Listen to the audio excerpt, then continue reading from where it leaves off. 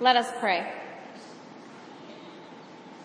God, we ask that you would open up our hearts and our minds and our ears, that we might hear you in these words of Scripture, that we might hear your words for our lives, that you might show us where it is that you would have us travel next in our journey. We lift up these things in the precious name of your Son, Jesus Christ, by the power of your Holy Spirit. Amen. Our first scripture reading this morning is one of my favorites. It's from the book of Deuteronomy, chapter 6, verses 1 through 9. Now this is the commandment, the statutes and the rules that the Lord your God commanded me to teach you, that you may do them in the land to which you are going over to possess, that you may fear the Lord your God, you and your son and your son's son, by keeping all his statutes and his commandments by which I command you all the days of your life, and that your days may be long. Hear therefore, O Israel, and be careful to do them, that it may go well with you, and that you may multiply greatly, as the Lord, the God of your fathers, has promised you, in a land flowing with milk and honey. Hear, O Israel, the Lord our God, the Lord is one. You shall love the Lord your God with all your heart and with all your soul and with all your might. And these words that I command you today shall be on your heart. You shall teach them diligently to your children, and shall talk of them when you sit in your house, and when you walk by the way, and when you lie down, and when you rise. You shall bind them as a sign on your hand, and they shall be as frontlets between your eyes. You shall write them on the doorposts of your house and on your gates.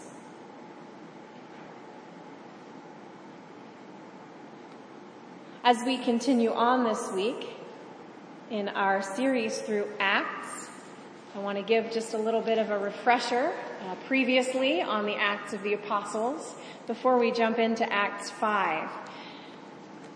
Several weeks ago on Ascension, in Acts 1, we saw Jesus promise the Holy Spirit to the disciples before ascending into heaven to reign beside God the Father. Just after that, Matthias is chosen to replace Judas as one of the 12. When Judas betrays Jesus and takes his own life, the disciples are left with 11 and decide to replace him with Matthias, so there are still 12. Then in Acts 2, we move on to Pentecost, which is when the promised Holy Spirit descends on the 12 disciples, who start preaching in all different languages to the people who have gathered in Jerusalem from all different parts of the world. And Peter gives the first of many long sermons in Acts. Much of Acts at the beginning is Peter preaching. And after this, the community begins to form. They begin to meet and worship together. We see Peter and John go to pray at the temple, and while on their way, they come across a lame man who's begging for alms, but instead of giving him money, they heal him miraculously. And after that healing, people begin to listen to them. They begin to pay attention to what's happening, and eventually that builds up to Peter and some others being arrested for essentially disturbing the peace. They're gathering too many crowds and causing too much commotion. But they're only held overnight before Peter preaches again, and they are released. The believers begin to pray for boldness. They begin to share everything in common.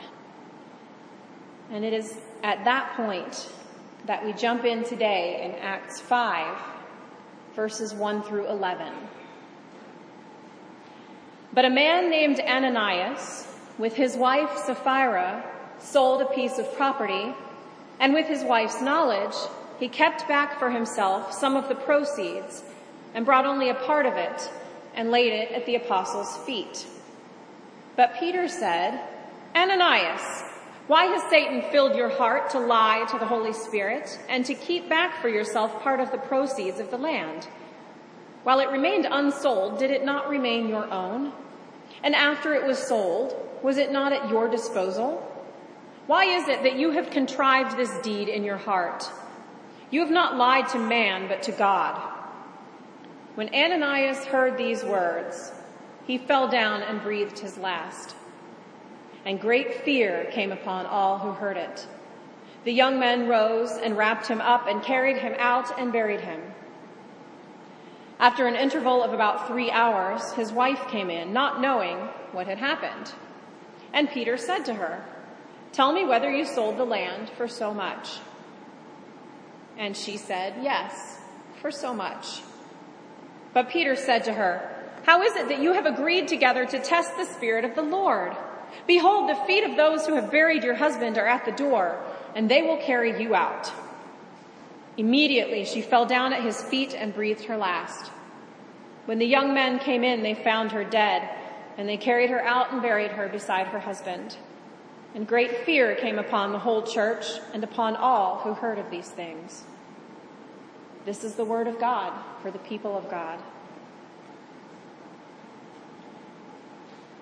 May the words of my mouth and the meditations of each of our hearts be pleasing and acceptable to you, O God, our rock and our Redeemer. There's so much good stuff to choose from in the beginning of Acts that it was hard to narrow down a passage for this week. But I've always been sort of fascinated by this story of Ananias and Sapphira. It's a weird story. It feels like the sort of thing that would happen in the Old Testament, but not now in the New Testament after Jesus' resurrection. And in fact, there are several similar things that happen in the Old Testament. But here we have one right in the middle of all of the amazing things happening at the beginning of the Christian church. Now, immediately before this weird story of sudden deaths, in chapter 4, verse 32 and following, a man named Barnabas is so moved by the generosity of the community that he sells his field and gives all of the proceeds to the church community. Now, it's generally believed that Luke, the author of Acts, put that there in the narrative right before what I just read to clue us in to what Ananias and Sapphira's motivation for lying might have been. Peter says that it wasn't a requirement for them to give everything they had. It's just that the people around them were doing it, and they wanted to look just as good as Barnabas did. The other Christians have been making huge personal sacrifices. They're selling their possessions to help the poor. They're putting their own social status at risk. They are really a living, breathing picture of loving God with all of their heart and soul and mind without worrying about the cost. And so Ananias, probably worried about making sure he kept aside enough money to take care of his own family in the future, rather than relying on the community to care for them if something terrible should happen, he wants to make a public offering like the other Christians did. And he wants to make a sacrificial one like the other Christians did. And so he does, or at least he appears to.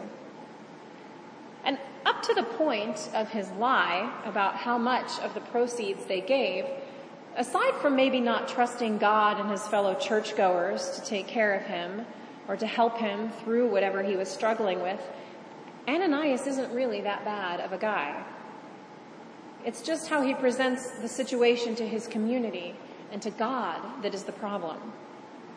Instead of saying, "I sold my property and here is half or 3/4 or 1/3 or whatever the proportion was of the proceeds," he says, "I sold my property and I'm giving the church everything."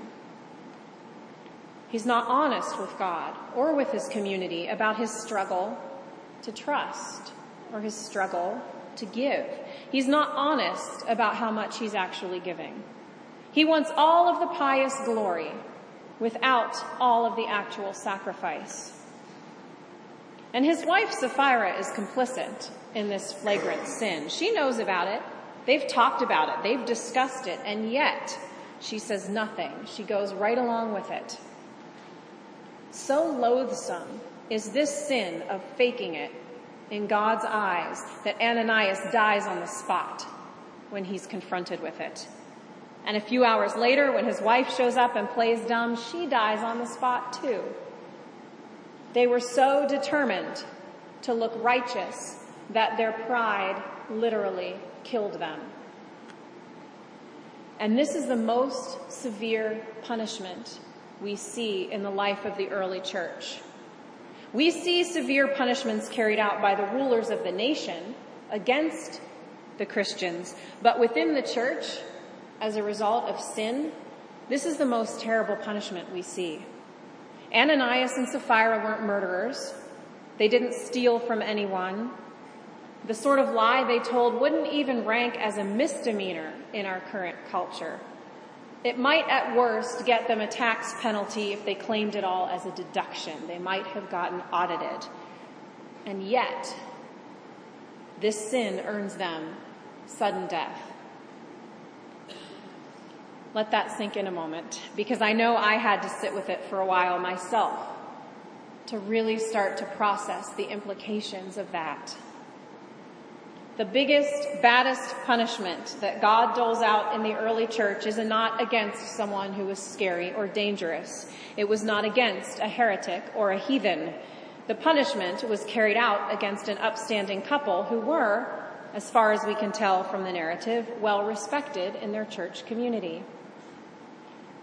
The harshest punishment in this early church is exacted upon the apathetic, the lukewarm, the ones who tried to do the least amount possible and still be counted among the most faithful, the ones who said that's good enough and expected to be as well thought of as those giving everything.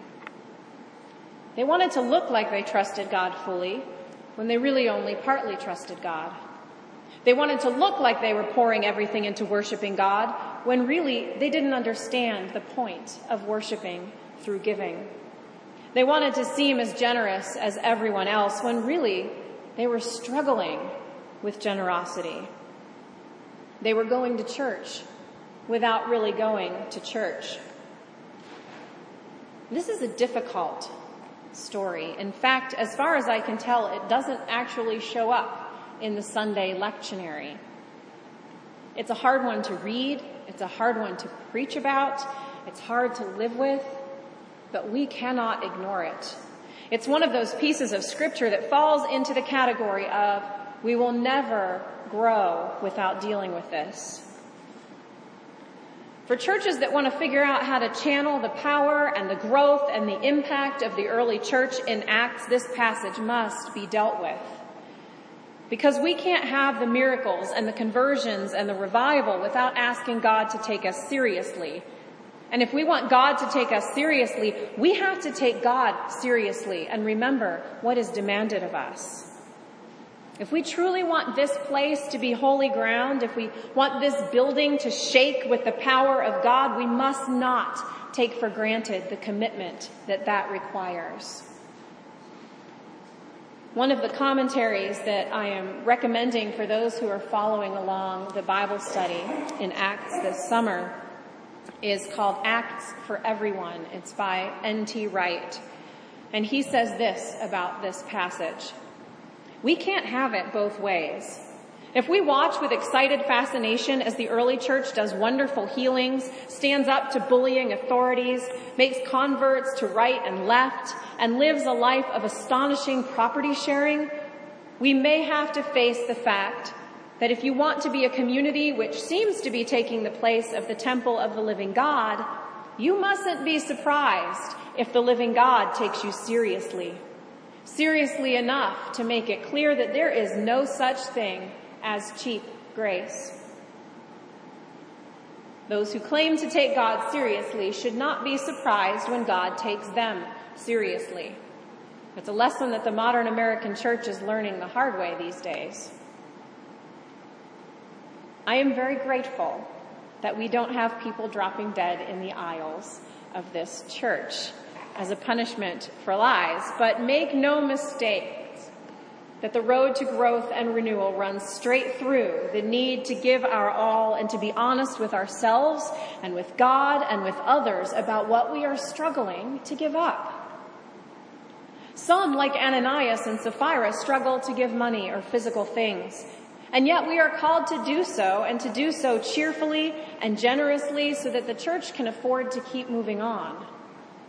Some struggle to give up time and energy for things like fellowship and study and mission. And yet without fellowship and study and mission, the church is just a mildly Jesus-flavored club. Some struggle to let go of inhibitions and worship deeply in church. And yet without fully participatory and dynamic worship, the church is robbed of opportunities to worship with the saints of all the ages. Ananias and Sapphira died for failing to take God seriously.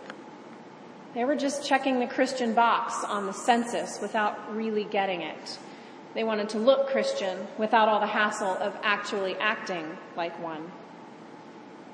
But those who acted generously and with devotion, who gave all that they possibly could to the church, those who took care of everyone and who worshiped and prayed together constantly, they became a huge, growing, dynamic community that spread all over the earth.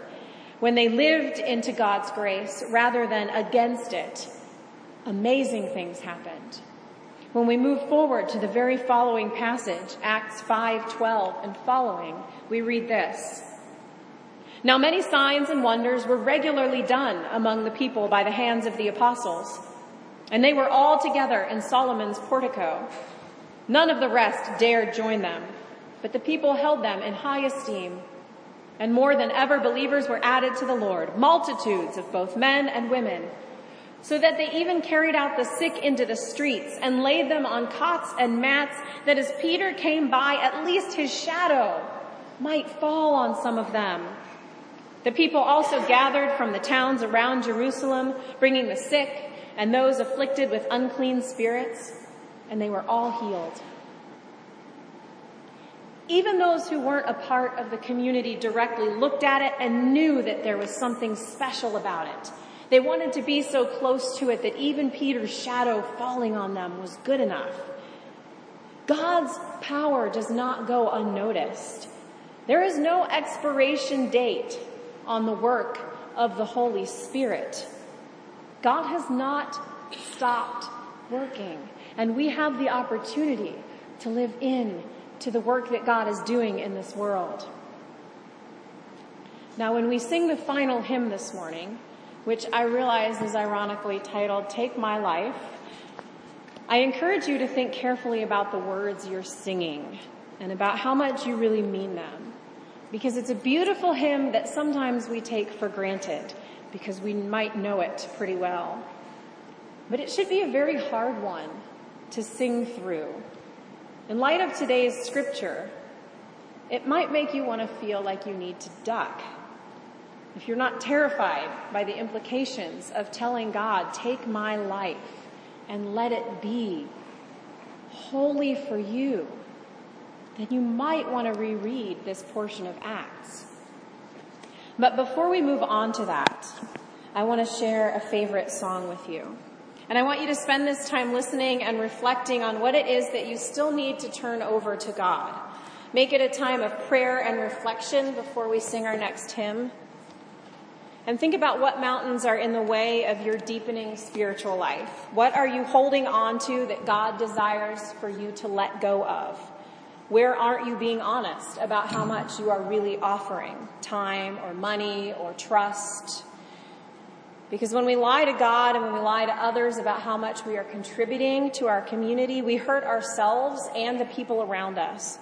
But when we honestly offer up to God our whole being and everything that we have, we become a dynamic and thriving representation of heaven right here on earth.